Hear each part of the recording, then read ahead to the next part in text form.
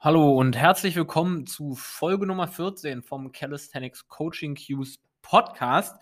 Und ich glaube, heute schaffen wir es. Wenn ich mich jetzt nicht verplappere, dann schaffen wir heute einen neuen Rekord, weil wir uns heute nämlich einem sehr, sehr speziellen und sehr kompaktem Thema zuwenden werden, was aber trotzdem umso wichtiger ist, weil ich es so oft falsch sehe. Ich sehe es falsch bei den neuen Coaching-Klienten, die zu mir kommen. Ich sehe es falsch in den Gyms, in denen ich ab und zu trainiere.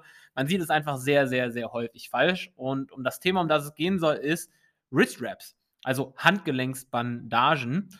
Und was man fast überall sieht, ist, dass die Handgelenksbandagen für das Lifting an sich mehr als Handwärmer getragen werden. Das heißt, die werden unterhalb vom Handgelenk gewickelt.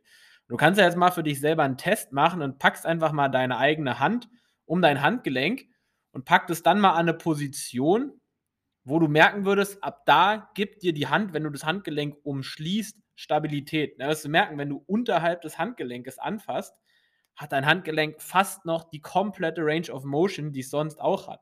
Nur wenn du wirklich mit der Hand dein Handgelenk komplett umschließt, also auch quasi der untere Teil vom Daumen schon mit abgedeckt ist, erst dann schränkst du wirklich die Mobilität vom Handgelenk ein. Und wenn wir jetzt gucken, was so ein Wrist-Wrap machen soll, ist es genau das. Es soll Bewegung verhindern, beziehungsweise gegen Bewegung von einem Handgelenk arbeiten, um dem Handgelenk damit Last abzunehmen. Beispiel, ich mache eine Planche, lehne mich extrem weit nach vorne und habe dadurch auf der Außenseite vom Unterarm und auf der Außenseite vom Handgelenk extrem viel Zug. Ich wickel also sehr, sehr eng und sehr stark eine Handgelenksbandage darum, um diesen Zug zu minimieren, um mein Handgelenk zu unterstützen, dass dort halt weniger Kräfte herrschen. Mache ich jetzt die Handgelenksbandage drüber, dann rate, wie weit die hilft. Gar nicht. Und ich weiß nicht, woher das kommt, dass so viele das machen und vielleicht erwischst du dich ja auch selber dabei und fühlst dich ein bisschen blöd. Und da gebe ich dir die Hand drauf, darfst du ruhig, weil das ist wirklich nicht Sinn und Zweck der Sache. Das heißt, da auf jeden Fall nachkorrigieren, wenn du dich jetzt selber dabei erwischt hast, dass du die Handgelenksbandagen nicht mit genug Support trägst. Es gibt hier und da eine Ausnahme, und zwar kann man die Höhe auch ein bisschen variieren, weil es gibt zum Beispiel Skills, wo man die Range of Motion nur ein bisschen einschränken möchte, und es gibt Skills, wo man sie quasi, wo man viel, viel mehr Stabilität braucht. So ist zum Beispiel, wenn ich jetzt einen Handstand auf dem Boden mache, möchte ich nicht, dass mein komplettes Handgelenk in einem Wrist-Wrap eingewickelt ist, weil mir das Balancieren erschwert, weil mir wirklich so wenig Range of Motion im Handgelenk gegeben wird, dass es vielleicht sogar kontraproduktiv ist. Da wickele ich natürlich ein bisschen weniger ein, aber mindestens quasi die unteren Handwurzel sollte trotzdem noch eingewickelt sein.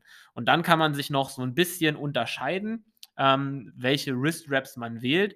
Und wenn man jetzt eher ins Powerlifting geht, oder zum Beispiel eine sehr schwere Low-Bar-Kniebeuge macht, also mehrere 100 Kilo teilweise auf den Handgelenken hat, dann nimmt man natürlich eine steifere Bandage, also mit einem dickeren Stoff und einer größeren Steifigkeit, die mehr Stabilität bietet, als wenn ich jetzt Handstand-Push-Ups oder Planches mache, wo sich die Lasten immer auf mein Körpergewicht oder einen leichten Multiplikator über den Winkel von meinem Körpergewicht befinden. Da kann man dann also auch flexiblere und nicht ganz so steife Wrist-Wraps wählen. Das heißt, im Idealfall hast du auch mehr als ein Paar, beziehungsweise hast ein relativ steifes Paar und wickelst es dann aber je nach Anwendung nicht ganz so straff, wie du es sonst wickeln würdest. Genau. Ich fasse also zusammen: Pack auf jeden Fall deine Wrist-Wraps, deine Handgelenkbandagen wirklich ums Handgelenk und nicht darunter. Und dann kannst du mit der Art, wie du wickelst, also mit der genauen Höhe, mit der Festigkeit und mit der Steifigkeit von der Bandage selber entscheiden, wie viel Mobilität und wie viel Last von deinem Handgelenk abgenommen wird.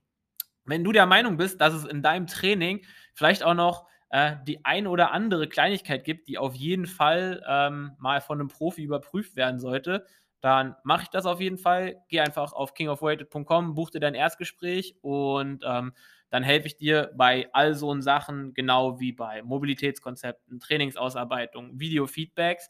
Da gibt es das Gesamtpaket, also schau einfach mal vorbei. Wenn du den Podcast supporten willst, dann gerne die Folge auf Social Media teilen, und wie immer ist der Referenzpost natürlich verlinkt. In dem Sinne, bis zum nächsten Mal.